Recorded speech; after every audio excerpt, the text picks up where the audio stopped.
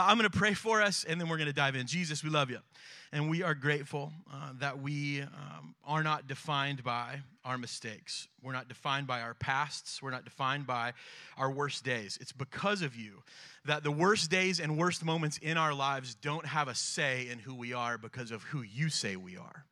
And so, Jesus, today I pray that even as we walk into this place, Lord, knowing that there are moms in the room that, Lord, are tired, because they've got to carry it all. They have to carry all the weight. There are moms in this room. There are people in this room. There are dads in this room. There are kids in this room, Father, that need to know that who you say we are is the only thing that matters. Who you say we are is the only thing that counts. Who you say we are is ultimately, at the end of the day, what wins. So, Father, today I pray that as we unpack your truth and we unpack your word, that we get to hear what you say about us, and that all those messages and narratives that want to creep into our brain and try to disqualify us, Father, that those would be drowned out by your truth, the truth that comes from your word.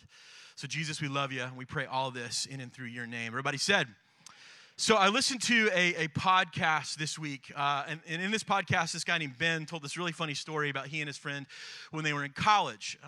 And that was the same, very similar to my college experience. When the weather gets warm like this, when winter finally starts to break and spring really starts to kind of move in, like the weather gets warm, people start to hang out outside. And he's telling this story about how there was this hillside on his college campus right in front of the girls' dorm, that when the weather would get warm, all the girls would go outside, they lay out their beach towels, and they would study outside. So what do you think all the guys would do? Also go to the hill, because there was something to be studied for, right? So he and his friend decided, listen, there's got to be something that differentiates us from the rest of all those dudes that are going to show up. We've got to have some sort of game plan that's going to get us more attention. So what are the things that girls love? Like, girls love kids. Can't do that, right? Girls love dogs. So let's go get a dog. Let's go get a dog. Like, if we show up with a dog, this will be great. Like, we'll get the attention. All these girls will pay attention to us. Oh, you have a cute dog, all this kind of stuff. And so his friend goes, got it.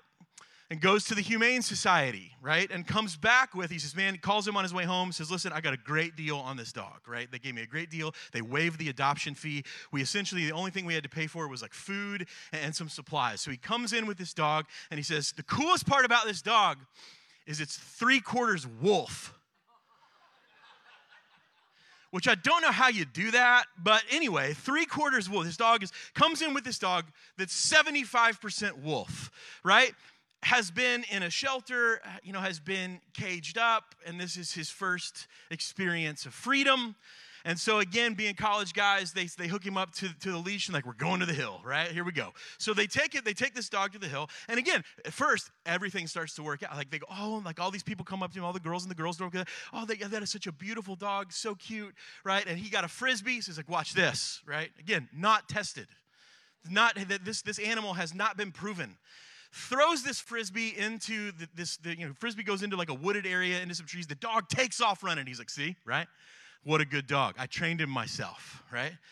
The dog comes back, right? Dog disappears for a minute. And so he's talking with some of these ladies, like some of these college girls that are on this hill.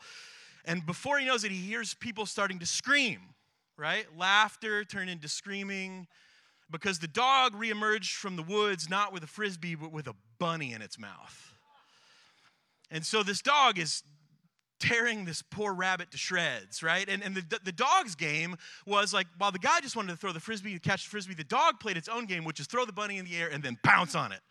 Over and over and over. And so finally they had to hook the dog back up. Like, oh, sorry, we'll get him out of here. We'll have to hook the dog back up. And they took him back to the Humane Society. Said, we don't know if we can handle a dog that's 75% wolf.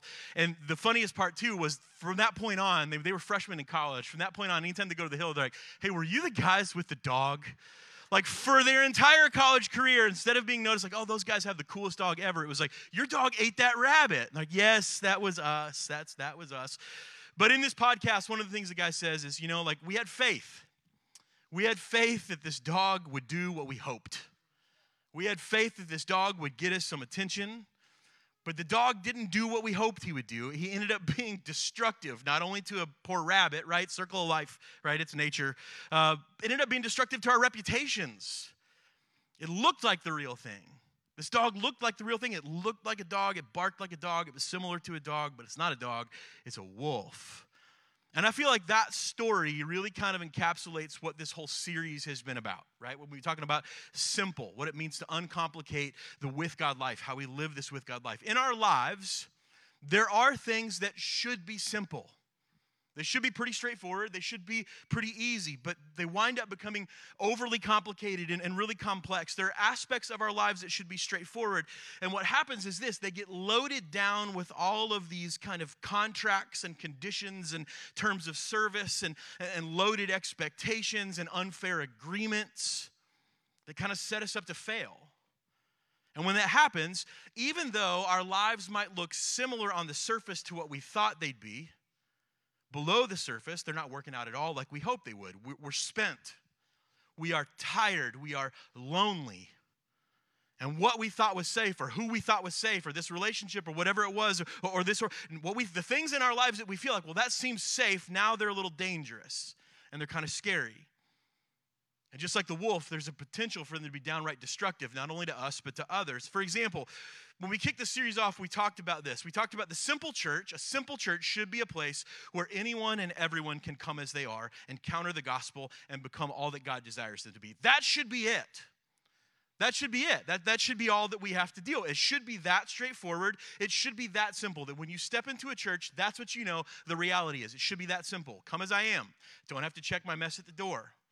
Encounter the gospel, get to hear a little bit more about what Jesus does, what he makes possible for us, a new reality to live in, right? And become all that God desires me to be able to come out and escape from the past, to come out from underneath our regrets and our mistakes and our failures, to step into a new way. It should be that simple and that straightforward. But what happens is this: we start to add our own conditions. Or someone else starts to add different kind of stipulations to this. We say, well, maybe not everyone can come as they are. Right? Maybe not someone who looks like that, or someone who lives like that, or someone who lives this lifestyle or that lifestyle, or someone who believes that or votes like that. Like, maybe not everybody can come like that. We say come as you are, but don't be a hot mess all the time, right? Don't make too many mistakes. Don't be a total train wreck. At least kind of have your stuff together. And we say things like, become all that God desires you to be, but I don't know. You might be too broken to fix. You might be damaged goods. There might be nothing we can do with someone like you. And here's what happens. We start adding our own conditions and our own contracts and our own if-then statements, and something as simple as the church, the mission and purpose of the church, gets complex and gets complicated. And here's what happens. You walk into a church not knowing if you're welcome here or not. You walk into a church not knowing if you can ever really belong or not. It's not about acceptance, right? It feels more like forced conformity.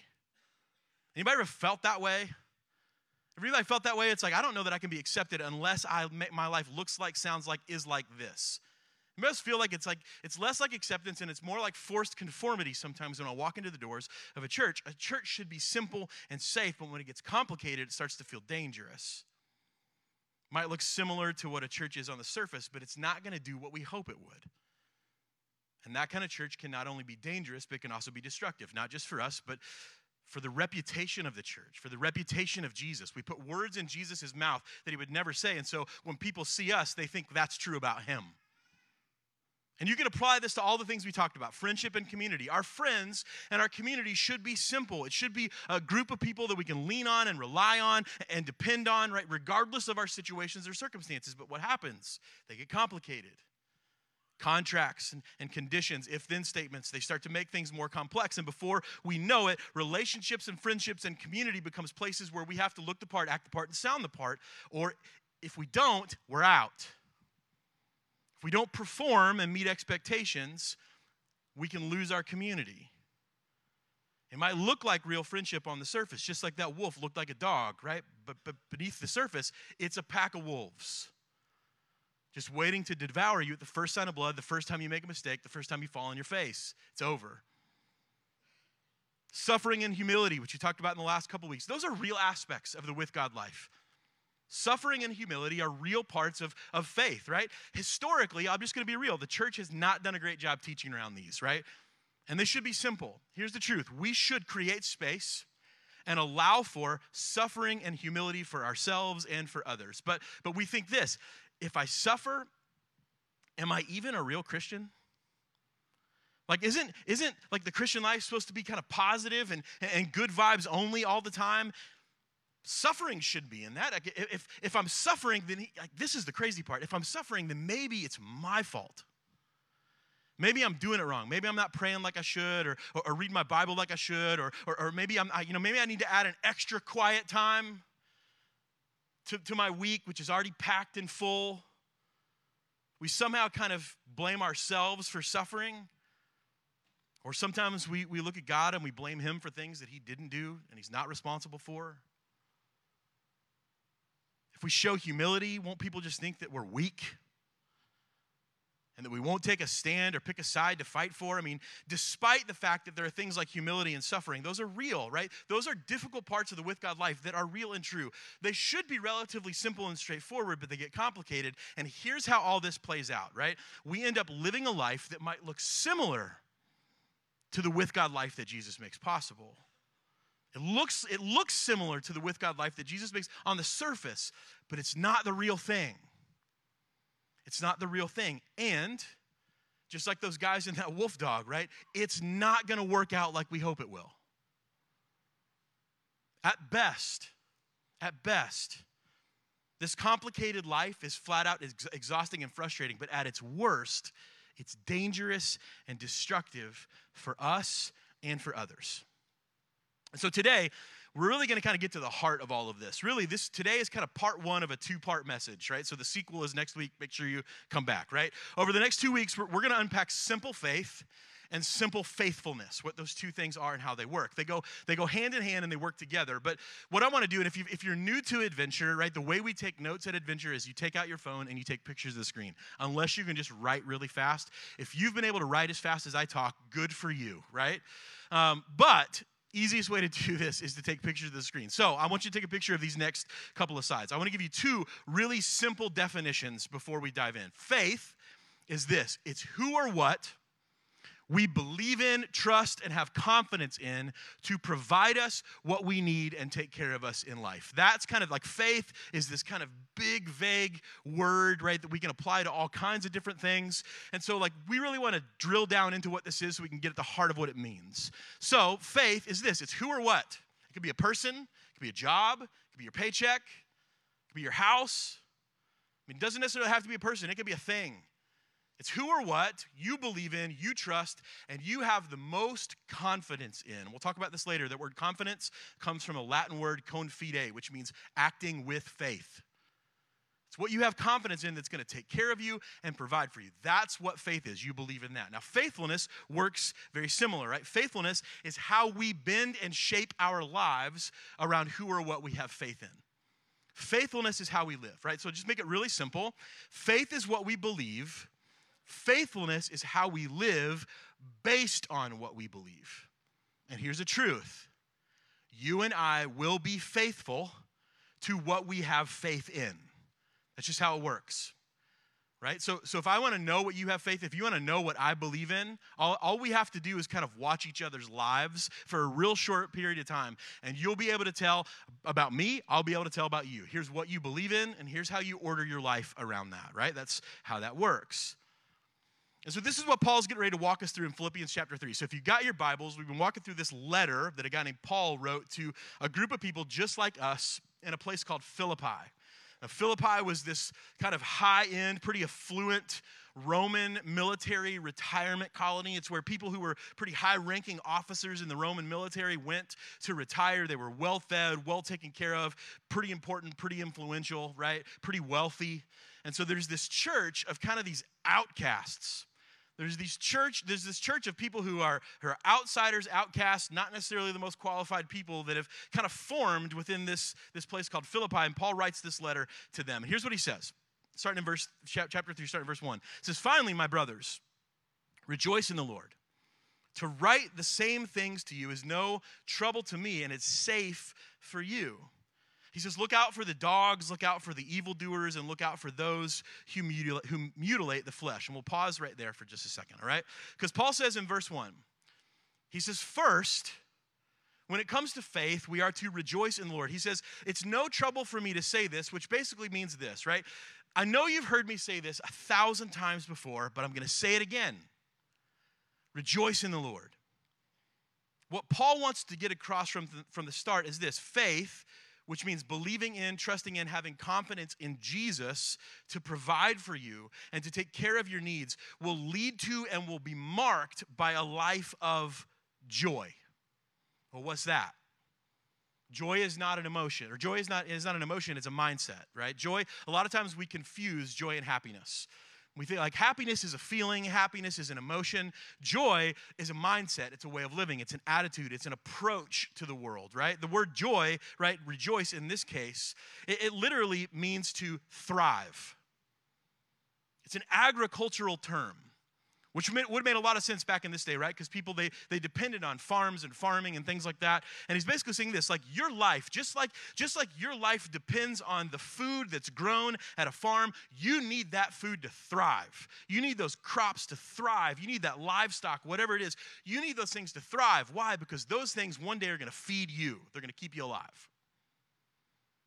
This word rejoice, it's an agricultural term. It means to thrive, to grow, to flourish.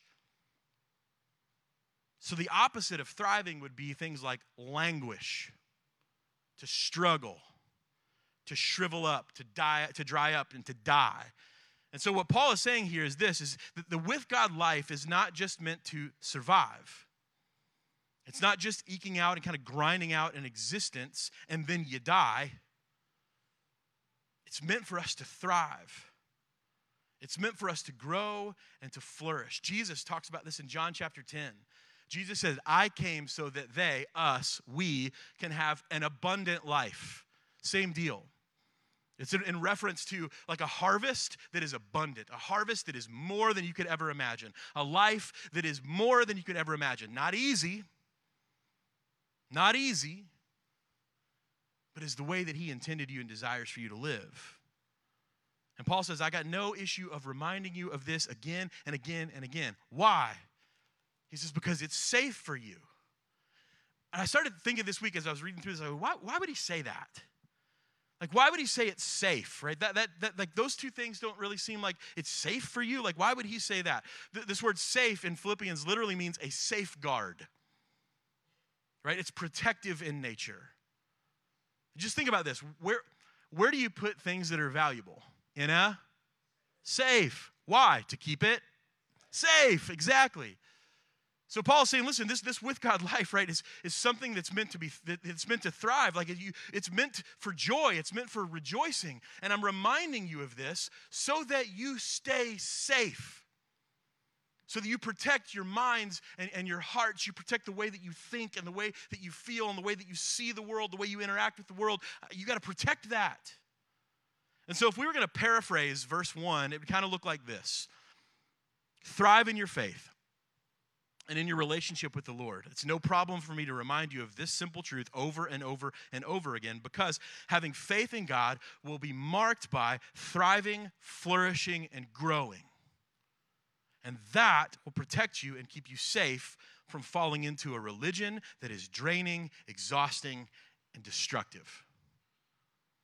One author I read this week said this, that religion can look a lot like a relationship on a surface, but religion will fail to do what you hope it will do in bringing you closer to Jesus, and it will be destructive to your soul and to your spirit if you pursue it. And it's easy for us when it comes to church, Jesus, Christianity, faith. It's easy to fall into this trap of religion, religiosity, and self-righteousness. Why? Because like that dog, it looks like a dog, but really it's a wolf. It looks similar to real, simple faith and faithfulness on the surface. But underneath, it's a wolf. And here's what I mean. When it comes to faith, we usually ask ourselves questions like this. What does it take to be a spiritual person?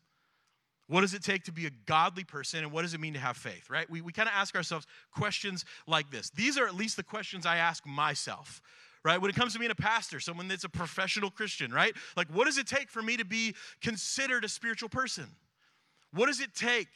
What's it take for me to be spiritual? What does it take for me to be godly? What does it take? What does it mean for me to have and demonstrate faith and faithfulness? Now, crowd interaction moment. Just by show of hands, be honest.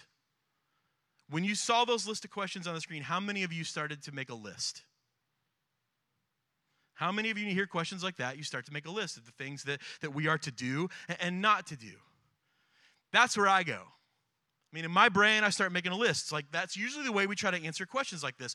We make lists of the things that spiritual people are supposed to do or not do.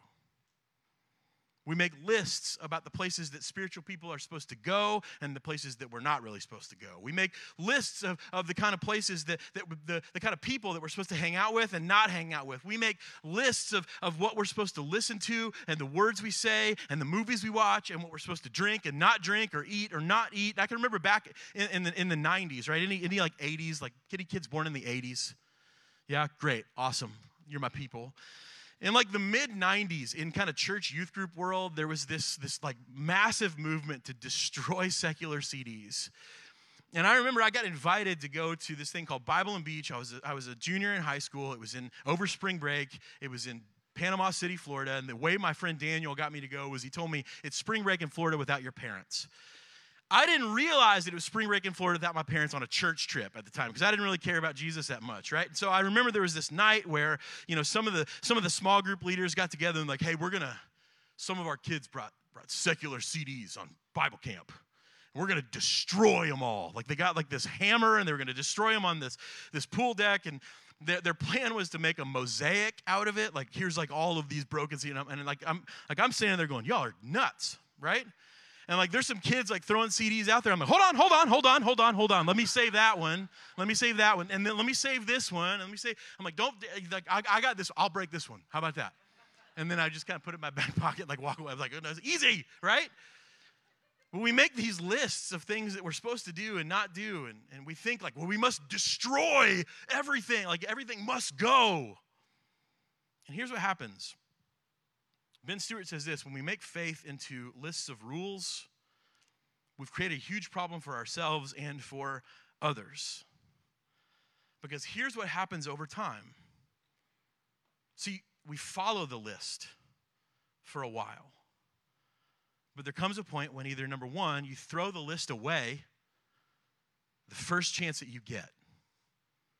Right? Example, maybe this is like, you grew up in a Christian home. I hear this a lot when people share their testimonies. Well, I grew up in a Christian home. And I've been hearing this. There's this kind of thing that happened, especially, and I think COVID kind of accelerated it a little bit, like within Christian communities and with people that believed in Jesus. It's called deconstruction. Like they're kind of deconstructing and taking apart their faith. And can I just say this? Deconstruction within the confines of Christian community, we just call that growth, right? Like there are a lot of things that we need to wrestle with. There's a lot of things we need to deal with. There are a lot of things in the way that we believe that we need to kind of take apart and look at it and go, is this really the way it was supposed to be? But deconstruction in isolation, here's what happens. And a lot of the stories would go like this. Like I realized that my parents just kind of made me go to church growing up. I grew up that way. Never really kind of made my faith my own, just kind of accepted what was said or accepted what somebody told me about how I'm supposed to live. And now I'm at a point where I can decide for myself. I followed the list, but now I'm grown up. And now I can kind of decide for myself. And what I'm realizing is that this never was a relationship. It was a list of rules.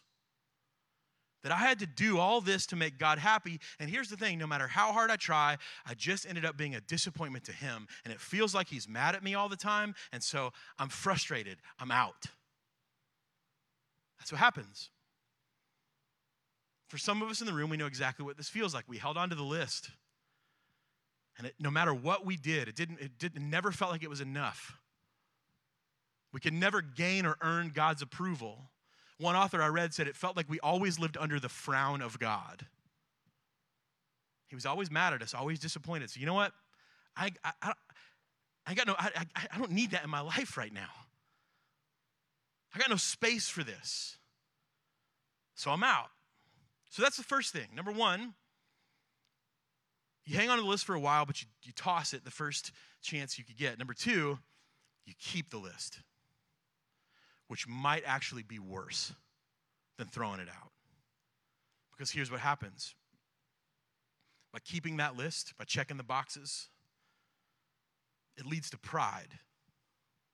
It leads to self-righteousness. You start thinking it's not that Jesus loved me, it's that Jesus, he felt like I deserved this.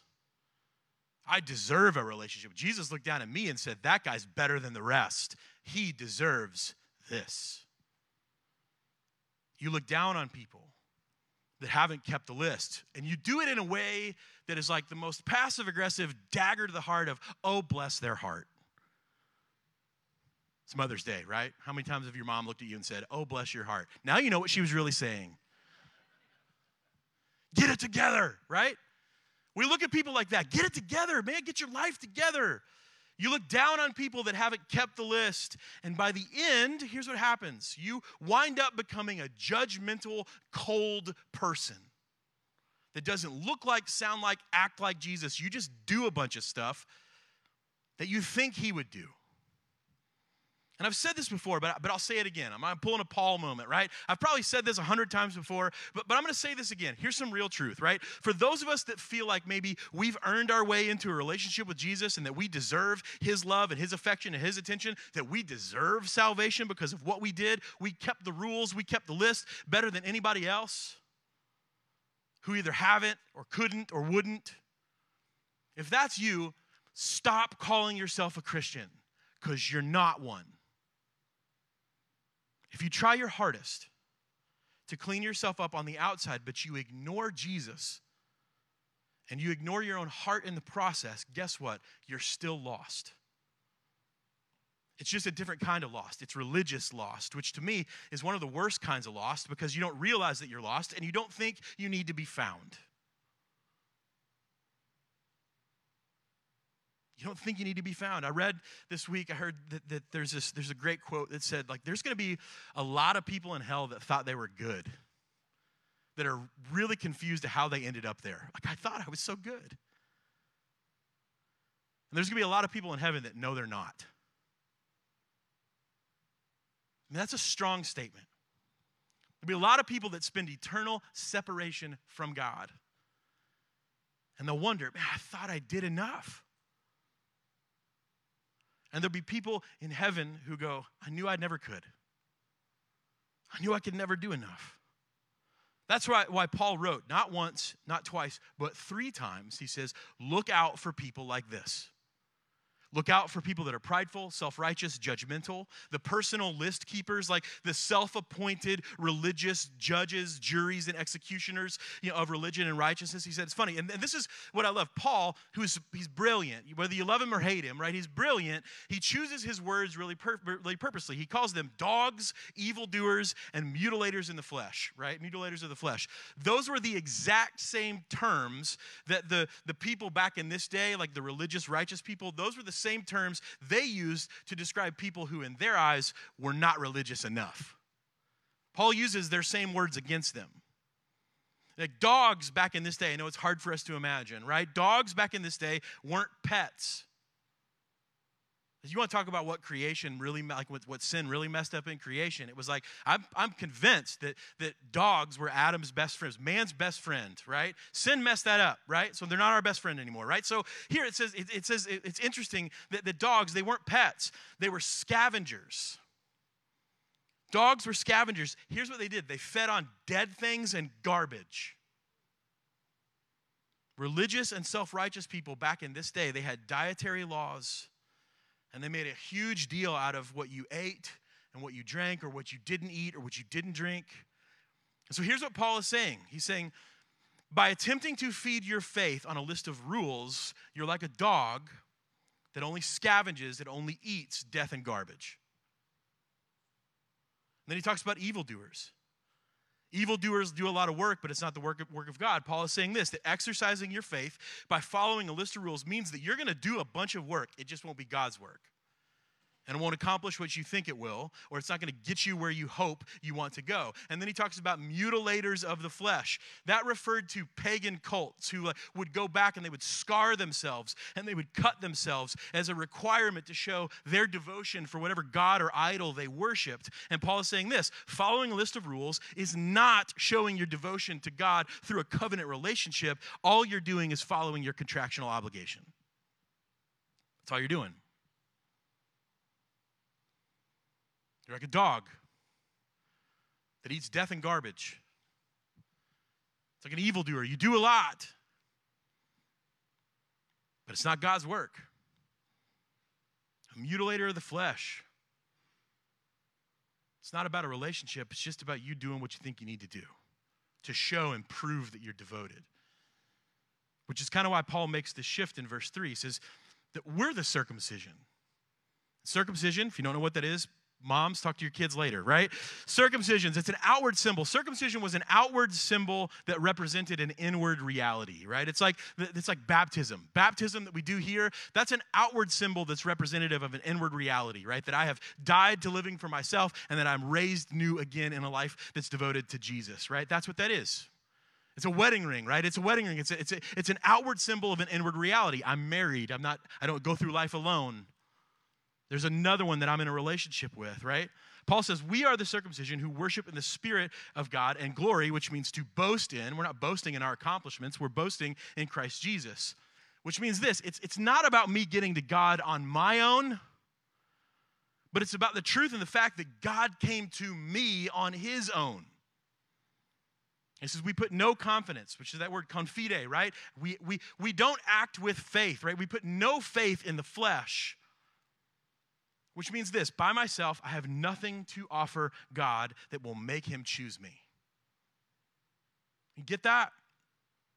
There's nothing that you can offer God for him to go, oh, well, now that you mentioned that, okay. There's nothing that you can offer God that will make him go like, well, you know, if you can do that, yeah, come on in. There's nothing you and I can offer God to make him choose us. Here's the truth. I think it's great on Mother's Day. You need help. How many times you reach up to your mom and go, help? I'm 43, I'm still doing it. I can remember my brother and I, when we were little, when we were kids, she tells the story of like what we would do is we'd run to her with our arms up and go, help me, help me. We need help. I read a study this week about the rapid declination of church affiliation in the United States. It was a secular publication, right? This was not like a faith-based magazine or book or whatever. It was a secular publication. It said this, that every major denomination in the United States right now is in decline. Every single one, some more steeper than others. And it's not just when it comes into attendance. It's also with people who, like, they're not willing to even say anymore that they're affiliated with the church at all. It's not just that people aren't showing up. It's that people, when they're asked, are you affiliated with a church or denomination? Nope. The fastest rising group of people when it comes to faith in the United States right now are the nuns, N-O-N-E-S, nuns, not the other ones. They're doing good, right? People that when they're asked, do you have any affiliation? What's your affiliation? I have none. That's the fastest growing group of people in the U.S. right now. And when asked about this, one official in one of the larger denominations said this, that people have rejected a version of Christianity that's primarily made up of a list of external rules. As I'm reading this, I'm going, really? Like, you don't say. Like, you wonder why. Like, wonder why people have rejected a version of Christianity that's primarily made up of a list of external rules. Like, are you serious? Like, you just now catching on? But then reading that and studying the verses that we're talking about, along with hundreds more, it hit me, right? It's not just that people are rejecting a version of Christianity that's built on lists and external rules. If you actually read the Bible, what you learn is the Bible rejects that too. The Bible says that's not it. And for me, as I'm reading this about people walking away from this like twisted version of faith that we've put together, right? I'm getting mad. And the reality is some of you may be the same way. You may be like, that kind of makes me mad. Paul's madder about it than any of us. That's not it, guys. That's not it, ladies. That's not how we do this. So Paul, he goes into this. Check out what he says in verse 4. He says, though I myself have reason for having confidence in the flesh too, right? He says this, if anyone thinks he has a reason for confidence in their flesh, faith in their flesh, faith in what you can do, he says, I have more. I was circumcised on the 8th day. I'm of the people of Israel. I'm of the tribe of Benjamin. I'm a Hebrew among Hebrews as to the law. I'm a Pharisee as to zeal, a persecutor of the church as to righteousness under the law, blameless. But whatever I have, he says, I count it as loss for the sake of Christ. So Paul moves from like agricultural language into accounting language. He starts using accounting terms, financial terms, assets, liabilities, gains, and losses. And Paul essentially says this, if you want to play the game of who has more reason to confide, to act with faith in their flesh, in their own accomplishments, to earn their way into a relationship with God, Paul says, I will win every time. If you want to play that game, I'll win. And Paul uses his own list to show us how absurd list making is. How absurd list enforcing is when it comes to faith. I mean, he's just brilliant the way that he approaches this stuff. But looking at what he says, whatever I had to gain,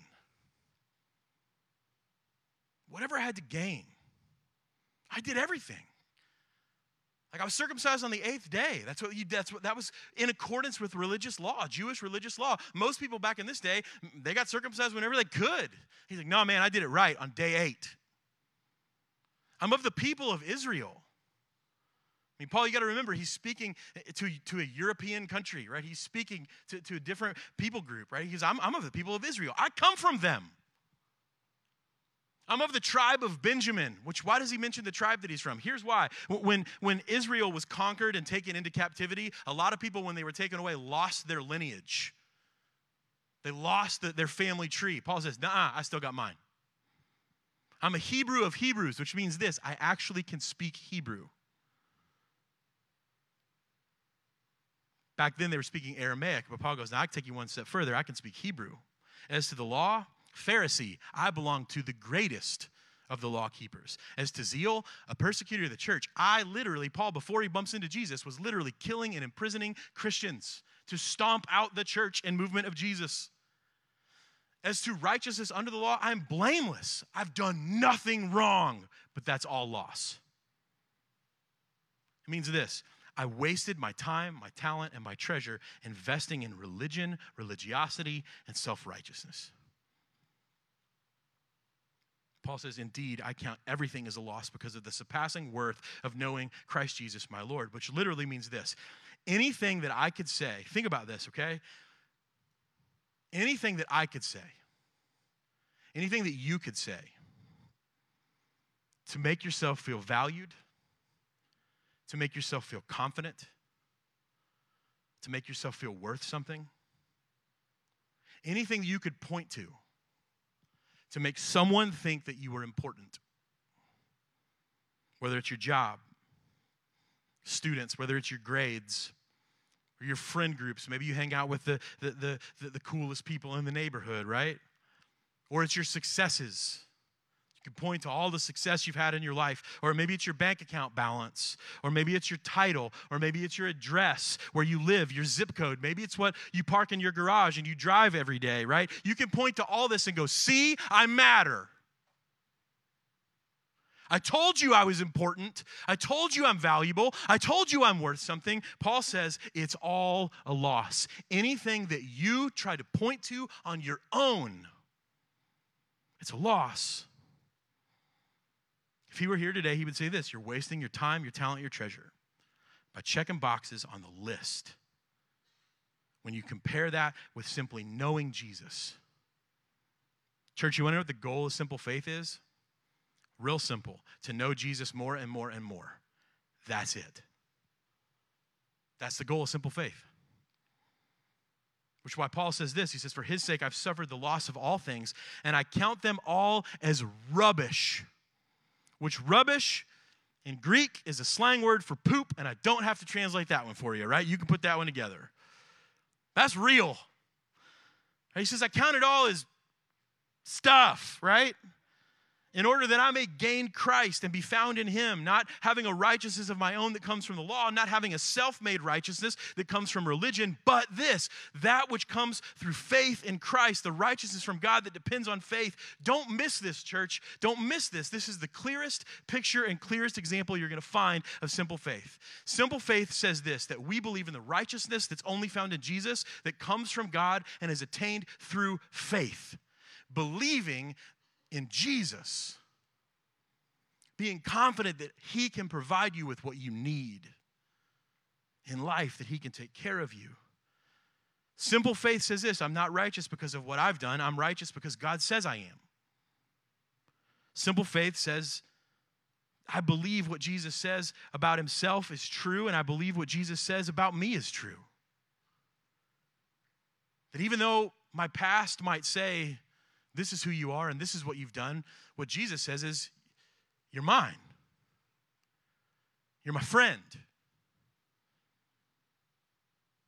Simple faith says I'm saved from sin and death, not because of what I can do or I can earn, but because God the Father provided a way through his Son, Jesus. That's it. You don't need anything else. And here's how simple faith works out. Paul says to kind of close out these verses, 11 and 12, he says, I count all this stuff as loss. I don't pay any attention to that. I don't give my time, my talent, and my treasure to checking boxes on a list. Why? So that I can know Jesus and the power of his resurrection, that I can share in his sufferings, becoming like him in death, and that by any means possible, I can attain the resurrection from the dead just like Jesus. Not that I've already obtained this or I'm already perfect, but I press on to make this my own. Why? Because Jesus has already made me his own. That's beautiful. I don't have to worry about checking the boxes or doing the list work. I don't have to worry about religion. I can be in a relationship. Why? So that I can know Jesus. And by being in that relationship, Jesus takes care of the rest. Jesus takes care of all of us. I mean, he says, I love the way Jesus even closes out the Sermon on the Mount. He says, listen, just keep your eyes on me. Pursue my kingdom, and I'll take care of everything else. He says, seek first my kingdom, and everything you need will be added to you. Everything you need, you'll be taken care of. Church, I need you to be simple today as we wrap up. Keeping the list is not what Christianity is all about. We will not thrive in our faith by making moral superiority our mission. We thrive in simple faith when our mission is becoming like Jesus. We thrive in simple faith when it's a relationship over a list of rules. We thrive in simple faith when instead of believing in a set of principles, we believe in and we believe on the person of Jesus to save us. That's how we thrive. In John 17, Jesus, as he's praying in the garden, just before he's going to be arrested and crucified, he prays this, private prayer just between he and his Father. He invited a disciple to kind of sit close enough to him to listen to it, to write it down. But this is what Jesus says to his Father about simple faith. He says this, he says, eternal life is that you know God, the one true God, and Jesus, who he sent. The with God life, eternal life, does not start the day of your death. The eternal life is meant to be lived in the present. That's why Jesus said, the kingdom of heaven is here. Repent and believe. Turn away from lists and rules and religiosity so that you can turn towards Jesus. It's that simple. I'm I'm going to pray for us. We're going to worship together. If today you want to make a decision for Christ, you want to say, listen, I'm ready to trust him. I'm ready to confide, right? To act on faith in Jesus. I've been trusting all this other junk in my life, and now I want to trust him. I'll meet you down front. Would love to chat with you about that. If today you want to join our church, you want to become a part of this church family where, listen, we make mistakes. If we haven't disappointed you yet, just give us time. We make mistakes, but nobody gets canceled in this place. They get cared for. If today you want to join this church, you want to be a part of this family, love to meet you down front. We can talk about that. If today you just need prayer, I'm going to be down front on this side. Nick and Christy will be on this side. If you need prayer, you can come forward. Would love to pray with you. If you just want to spend some time at the cross, there's a space over here where you can just spend some time and just go, listen, I just need to kind of like Jesus have this one-on-one conversation with me and God where it says, listen, God, I've been trying to earn this thing, but I realize I can't earn it anymore. Help me. And you get to receive that grace and that mercy and that help that he says is always available.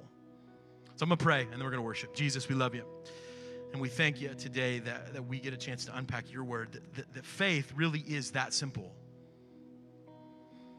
It is that we believe and we believe in and we believe on you to save us and set us free from sin and death. That's it.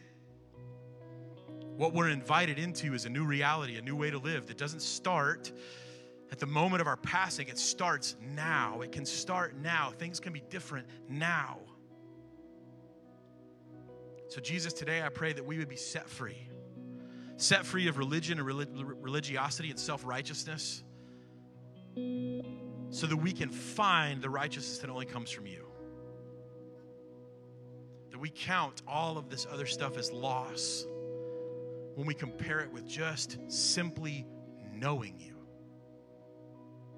And I love that. I love that I count it all as loss. It doesn't read, I count it all as loss for the sake of doing all the things Jesus wants me to do. It's no, I count it all as loss for the sake of just knowing you.